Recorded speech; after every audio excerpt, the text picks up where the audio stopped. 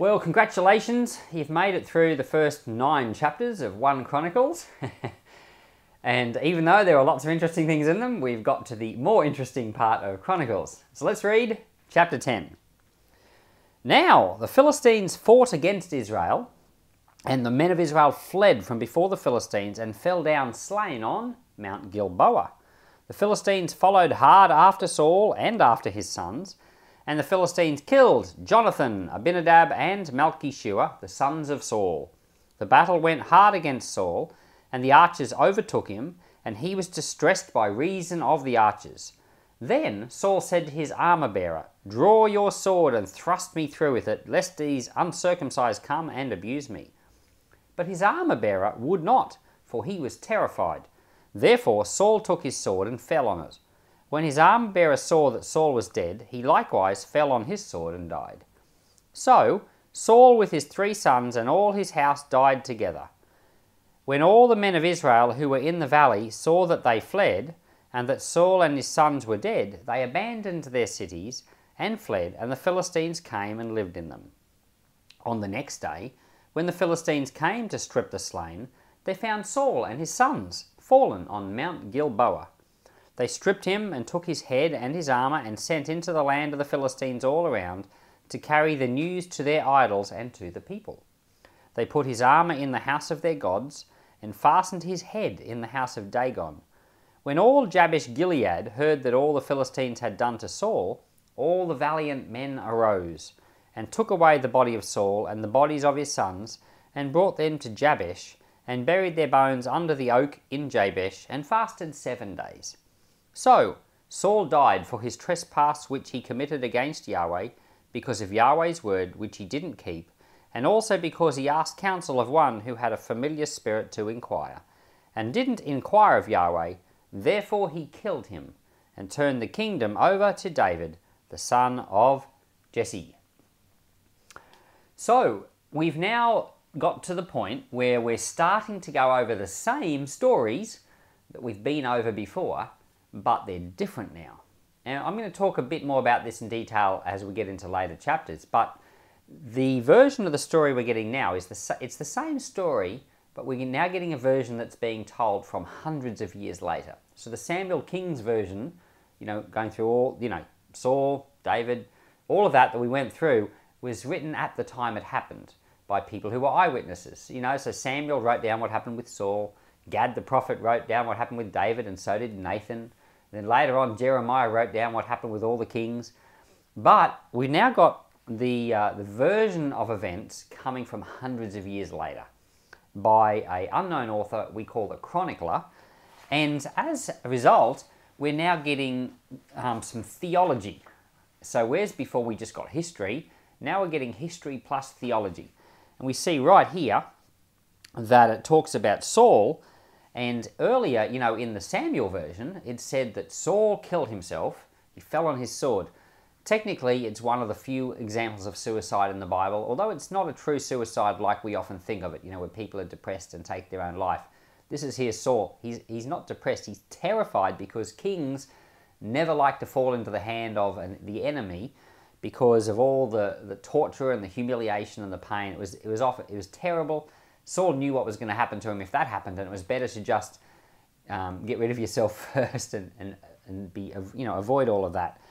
In modern times, if you've watched the news, you'll see even examples in modern times of people. There's an example in my mind, but I'm not going to mention it, of leaders, especially if they've been oppressive leaders, and they fall into the hands of their people or fall into the hands of the enemy, and then what happens? And so, but Saul knew that terrible things awaited him if he was captured alive. So he takes his own life. And so that's history. But here, in verse 14, it says that he displeased the Lord, so the Lord killed him. So there you go. That's a bit of theology that's now been put on top of the story, explaining things from God's point of view. So we've got, history from the human perspective, which is what was told to us in 1 Samuel 31, but now we've got God's perspective added on. The Lord was displeased, so the Lord put him to death. And you can see how what happens from a human perspective can look very much like something a person has done, but as far as God's concerned, it's something He has done.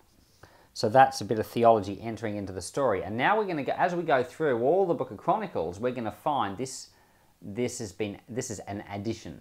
So we're getting a lot of stories that are being retold, but some of them have these theological comments added in because we're now getting God's perspective.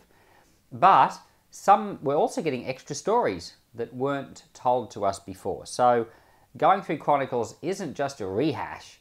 It's an important, second perspective, God's perspective on things that happened. So, Chronicles is a theological interpretation. So, a few things that are just worth mentioning here. When Saul died, it said here in this chapter that he died with his 3 sons and all his house. And, people say, but hang on, Saul had 4 sons, and not everybody in his house died. So, technically, if you're going to get strictly historical, you would say, right, yes, not all of his sons died and not all of his house died. So that's because, we're now not looking at this from a strictly historical point of view. We're now looking at it from a theological point of view. And what did die here was, yes, his 3 sons died and his house died. So what his house is his dynasty. It's the end of his line. Now, some people would say, but hang on, his 4th son, Ishbosheth, because when we covered, in the story in the early chapters of 2 Samuel, one of Saul's remaining sons was kind of king for 2 years, kind of hanging onto the throne. But no, what has died here is it's actually the end, it's the judgment of God, and it's the end of Saul. So the fact that his house lingers on a little bit longer isn't the point. The point is that this is the moment where God decided it's all over, and it was all over. So yeah, one of his sons lingered for a bit, but he too was killed 2 years later. And as far as God is concerned, this is the end of Saul's house, and it's all over. So that's, when you're reading the book of Chronicles, you've got to see that this is a theological interpretation, because we're now looking at it from God's point of view. And so yeah, from God's point of view, it's all over. It's done. We're done with Saul. All of his house, gone. And so that's just the way it is. And so all of Israel abandoned their cities and they bolted. And so they basically fled across the Jordan River. And so you don't often realize that Israel, is the north, the 10 tribes, and in the south, Judah and Benjamin. But you don't realize that all of Israel actually abandoned and fled across the Jordan to the Trans-Jordan area. And it says the Philistines came and lived in their cities. So this whole area is now occupied territory, occupied by the Philistines. And you don't often kind of realize that, but it is, and that's going to be interesting when we get to the next chapter or the chapter after. We're going to talk about the city or the town of Bethlehem, where Jesus was born, was occupied territory. So we'll talk about that. And then it says here that valiant men from Jabesh Gilead went and retrieved the body of Saul from Bethshan. So I measured it on Google Maps, like I love to do. And from Jabesh Gilead, around about where we think that is, to Bethshan, to Mount Gilboa, 25 kilometre journey each way through enemy territory. So you've got a case here where all this land is now occupied by the enemy, but these brave men, now they're called valiant men because it was a brave thing to do, and they went through enemy territory. It was a 25 kilometre journey each way, but about 20 of those kilometres was through enemy territory. So they did something very brave to retrieve the body of Saul, and it's no wonder it's mentioned as such. And then finally at the end of this chapter it says Saul's bones were buried under an oak tree. Now, if you read a different version, it would have said a tamarisk tree. And so there's this whole discussion about, now, is it an oak tree or is it a tamarisk tree? And some people think this is proof that the Bible is wrong. But it's not. It's just confusion over the Hebrew. Some people think it's an oak. Some people think it's a tamarisk. It's a translator's choice. And so sometimes, because we're talking with ancient writings, these writings are, 2,500 years old-ish. We're talking about writings that are very old. Sometimes we don't know those languages as well as we know our own language. So sometimes there are words that are, there's a word here, and it's 2,500 years old or even older than that. And they get that word and they say, is it an oak? Is it tamarisk? We're not sure. So one version of the Bible, they'll put down one. A different version of the Bible, they'll put down another. Does it make much of a difference to us? To us, it doesn't make any difference at all. I personally think it's probably a tamarisk tree. And I think the reason it's a tamarisk tree is because the tamarisk tree appears in other places. And it seems to be a theme with Saul, that he, there's a story where he sat under a tamarisk tree with his spear. I think there's something about the tamarisk. I'm not a translation expert, definitely don't know Hebrew very well, and so I'm just guessing. But anyway, it's definitely not something to lose your faith over.